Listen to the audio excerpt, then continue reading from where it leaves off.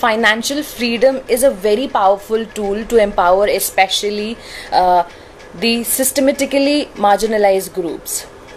So, today, let's begin the conversation by addressing the myths associated with financial inclusion.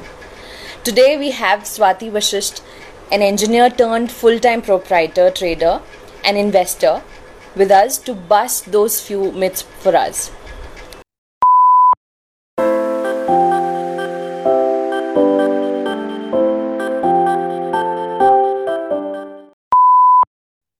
Hi, Swati. How are you? Hey Shivani, I'm doing very well. Thank you for having me in this really exciting conversation around money. So, yeah. Thank you. We would love to be all financial literates after this session, hopefully.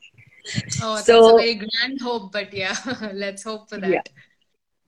I would like to pose a myth and also know what do you associate most with that.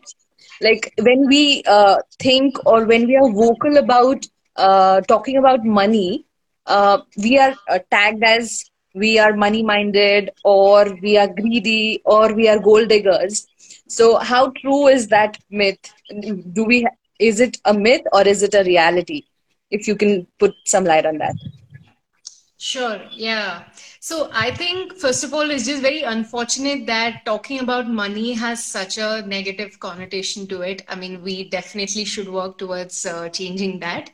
Having said that, to me, what money represents is freedom. Because as a person, to me, freedom is a core value, and money can give me that core value, right? And I feel that the more freedom I have, the more I can create. The more I can create, the more I can help people, and the more I can help people, I can change the world for the better, right? So I think it's a very I think for me that's a very empowering way to look at what money really represents, right? So I think honestly, the first thing is to sort of understand where this whole negativity comes around money from.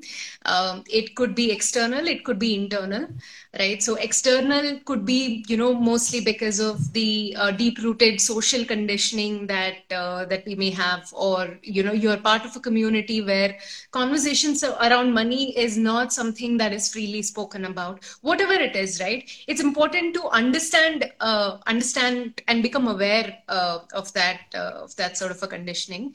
Right. So and it's also critical to understand money objectively for what it is, rather than looking at it from either a good or a bad lens, right? So money simply is a cause and effect of value creation. If I have something of value that I have to offer to this world, and you on the other side of the transaction feel that this value is something that's going to serve you well, we arrive at a common, fair price, as they call it in the financial Yeah. terms, and then you have a transaction. This is a very fundamentalistic way of looking at money, right? So there is no good or bad about this whole aspect.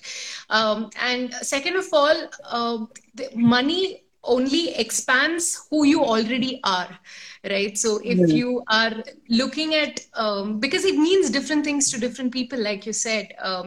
For example, what wealth represents to Trump may not be what it represents to, let's say, Sudha Murthy, right? So Exactly. it's who you already are. So I think it's important to also look inwards and reflect upon what is that underlying relationship that you have with money, right? And where Yeah. it's coming from. So I think, to summarize, look external, look internal, and make peace with both of them. And Wow. money can be pretty powerful if you can make peace with that.